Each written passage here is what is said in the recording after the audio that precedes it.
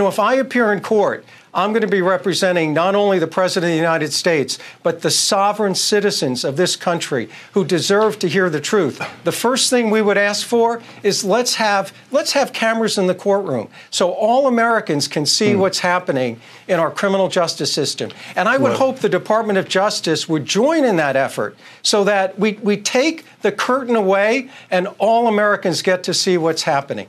This is The Middle with Anthony Weiner. Unplugged. Welcome to episode 54 of The Middle Unplugged, a break in the middle of the week when we reclaim the microphone from the far left and the far right and try to carve out some time for a less shrill and less extreme and generally less angry conversation. It seems that a lot of Americans learn history and geography in times of war. We all become experts on whatever region of the globe is on fire at any particular time. We've seen this phenomenon acutely the last few weeks as the Middle East has erupted in more terrorism against Israel and her understandable response. I've spent the last couple of episodes talking about that history and geography, and every weekend on my radio show, people have been calling in and talking about parts of the world that they probably hadn't thought about much in a very long time. There's also an analogy in lawmaking when Congress reaches some kind of public tipping point that they've really got to do something that matters to Americans' lives, whether it be a giant piece of legislation like Obamacare or a day-to-day requirement of legislative life like forestalling a government shutdown or making sure that the full faith and credit of the United States is protected.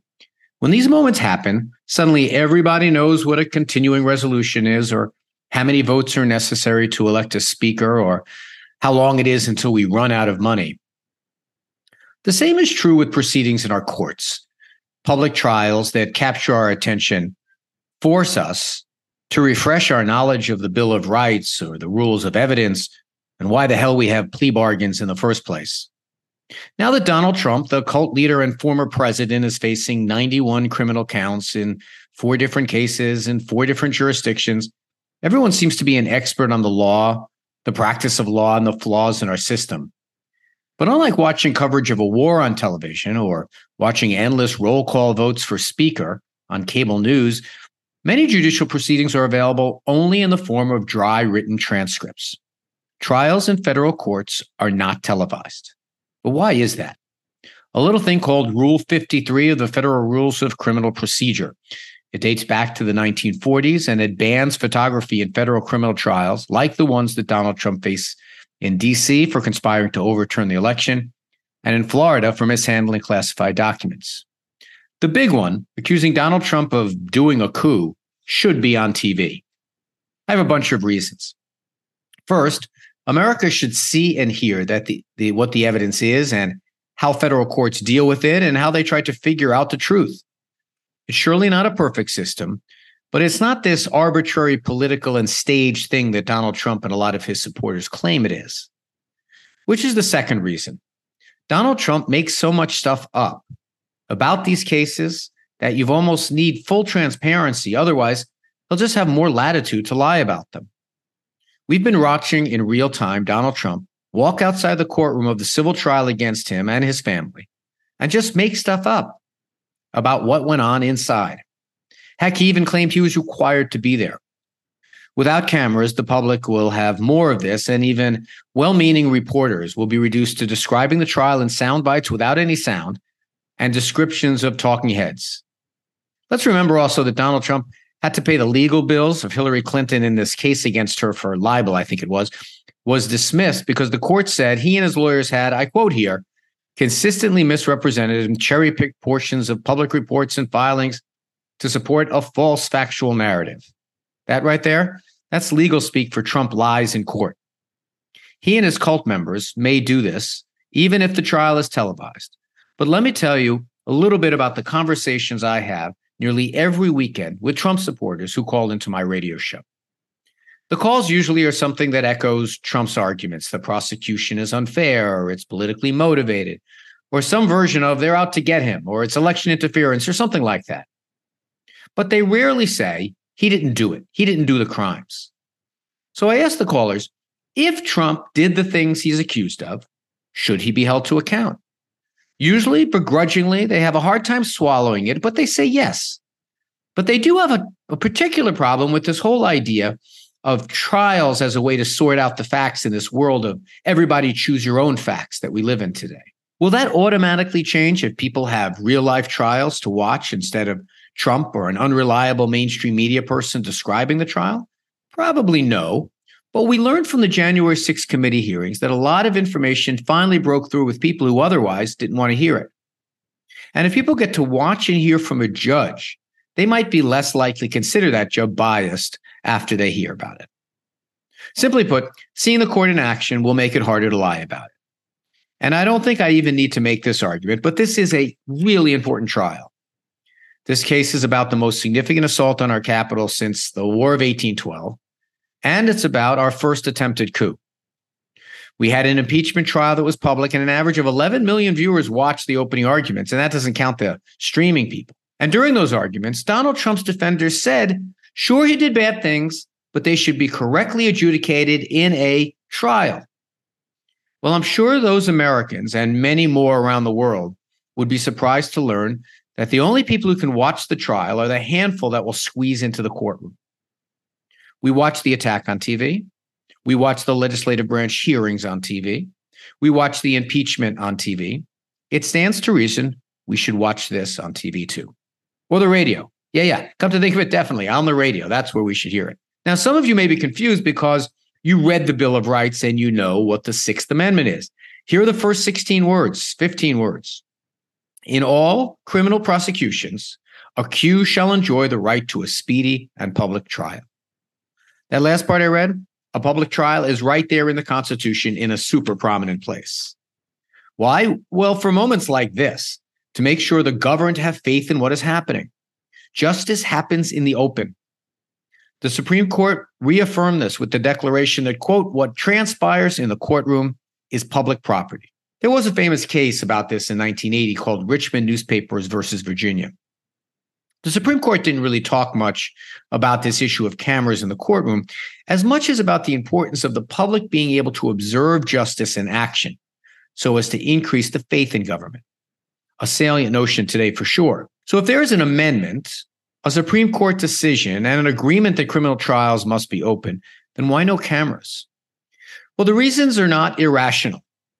There has been a concern about grandstanding by the participants in the trial, the possible privacy concerns for jury members, or the possibility that passions might run very high after hearing one witness or another. This rule against cameras was made at a time that technology of cameras and microphones might reasonably be seen as too distracting, something that isn't really an issue today. I mean, you remember those big cameras with the light on top and the long lenses. That's not the case today.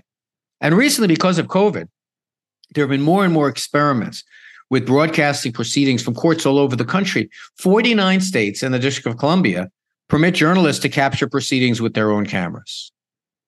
So back to the Trump case. How might this one be televised? Well, a couple of things could happen, but one path seems the easiest. Congress could make a law, either for this case especially or for all federal criminal trials, to make it easier for judges to permit cameras.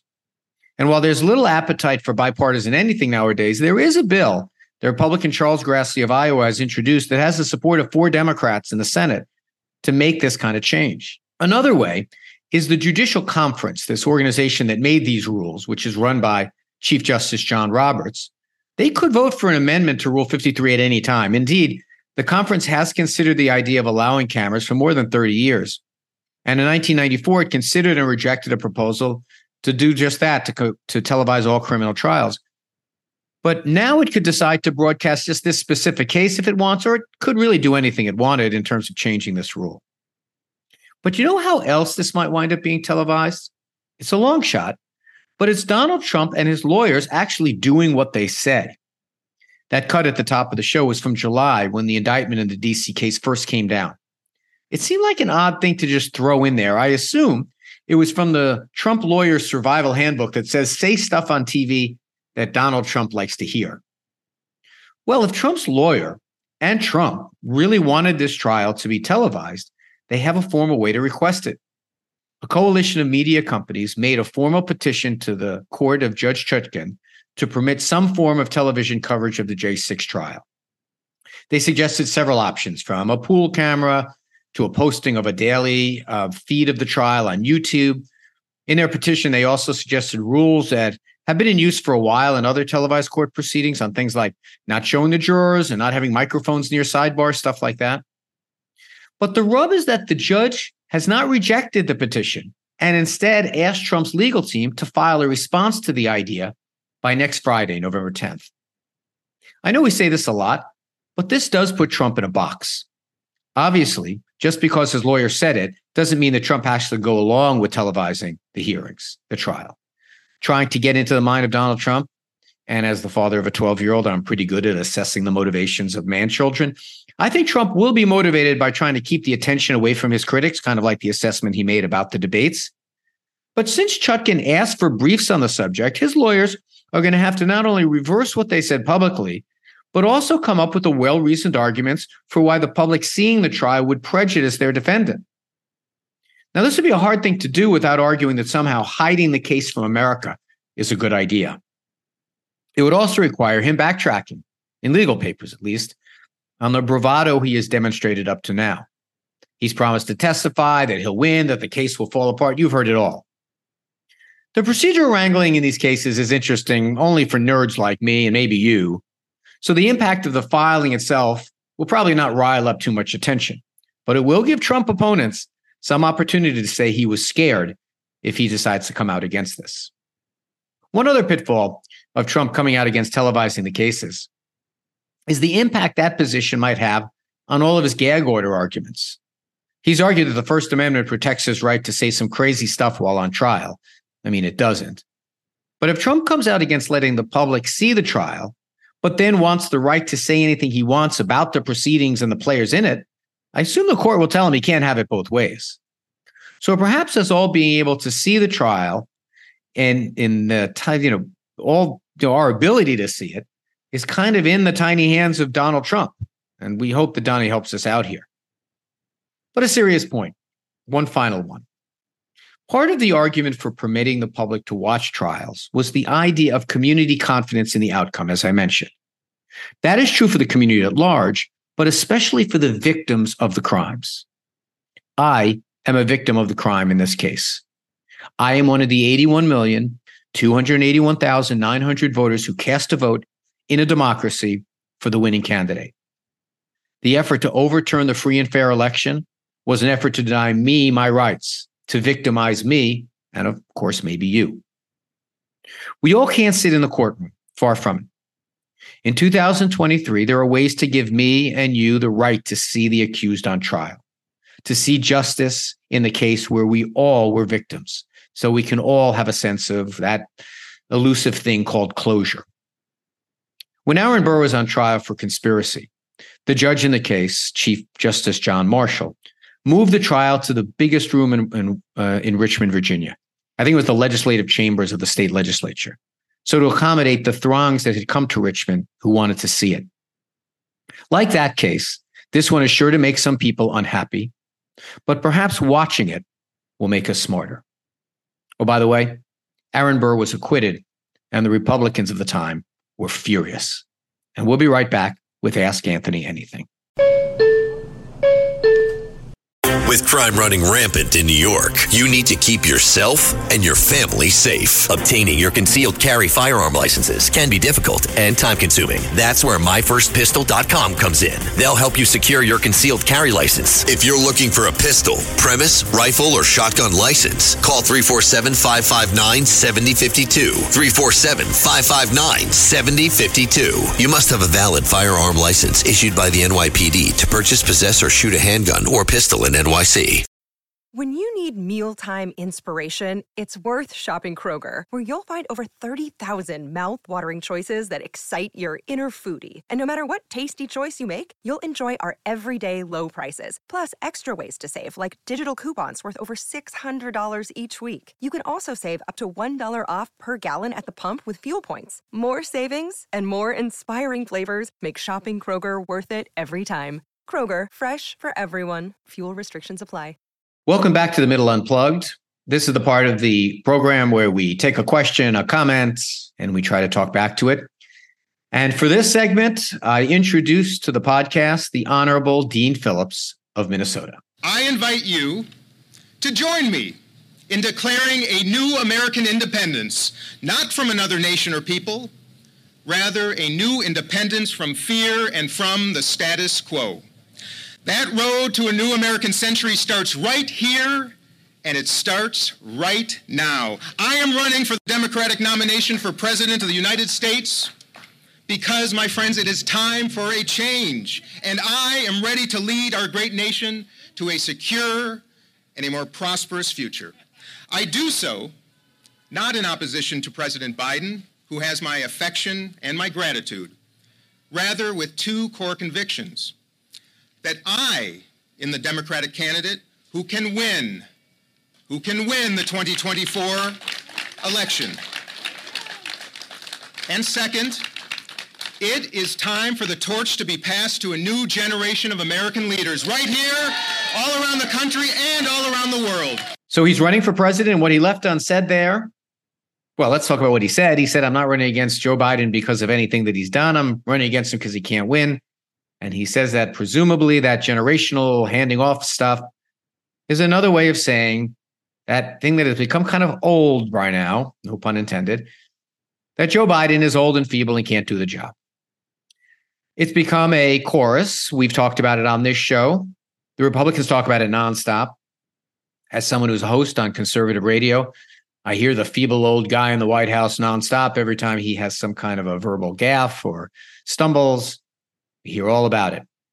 And the polls have been pretty convincing that Joe Biden, it's a vulnerability of his. He doesn't seem to be getting too much credit for improvements in the economy or how he's managed the foreign policy situations in the world, because this has become the abiding narrative of the campaign. But it is worth noting that a couple of things happen in campaigns. When you have a vulnerability, one of the things that happens is the press and viewers try to contrast it with the other guy in the race. The other guy in the race is not 80, but he's close. He's 77 years old. And more attention is starting to turn to what Donald Trump says and does. And this was bound to happen. A year out from the election, people were bound to say, yeah, Joe Biden's old. Yeah, he says some goofy things. But let's look at the other guy. And the other guy has been saying some goofy things as well. This past Sunday, he was at Sioux City, Iowa, and thanked the supporters in Sioux Falls, South Dakota. It's about 75 miles away. He claimed he ran against Barack Obama. He claimed they were about to start World War II. He seems to have an enormous amount of trouble saying Hamas. That's just one thing he has trouble saying. Take a listen to this tape. Colleges and universities will purge the anti-Semitism and pro-terrorism. What you're doing, the terrorism. Yep, I know it's kind of funny if you don't like Donald Trump, and it's generally goofy, but it's also something that has started to seep in with voters. Sure, they think that Joe Biden is more of a liability with him, but a lot of people see that both of the candidates are too old to do their job. But these are going to be the candidates.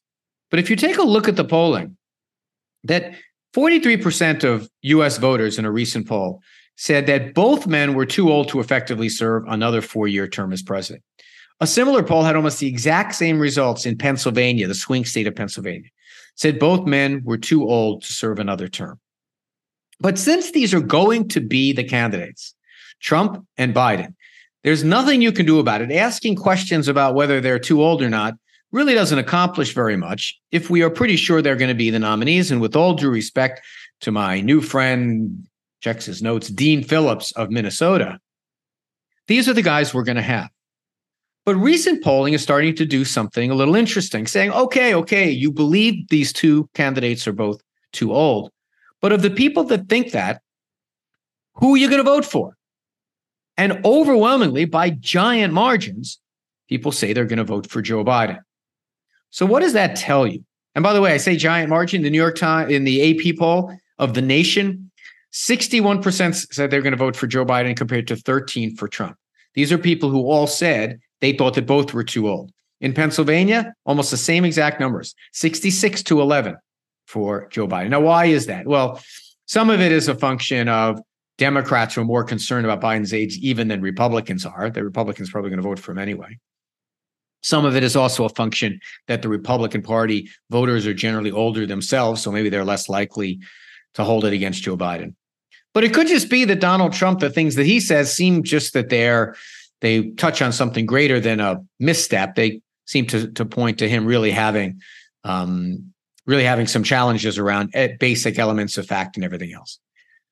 But the reason I bring up this segment, I bring up this idea, is that we do have a lot of tendency to focus on the relative strength and vulnerabilities of the two candidates, as if they're operating in a vacuum.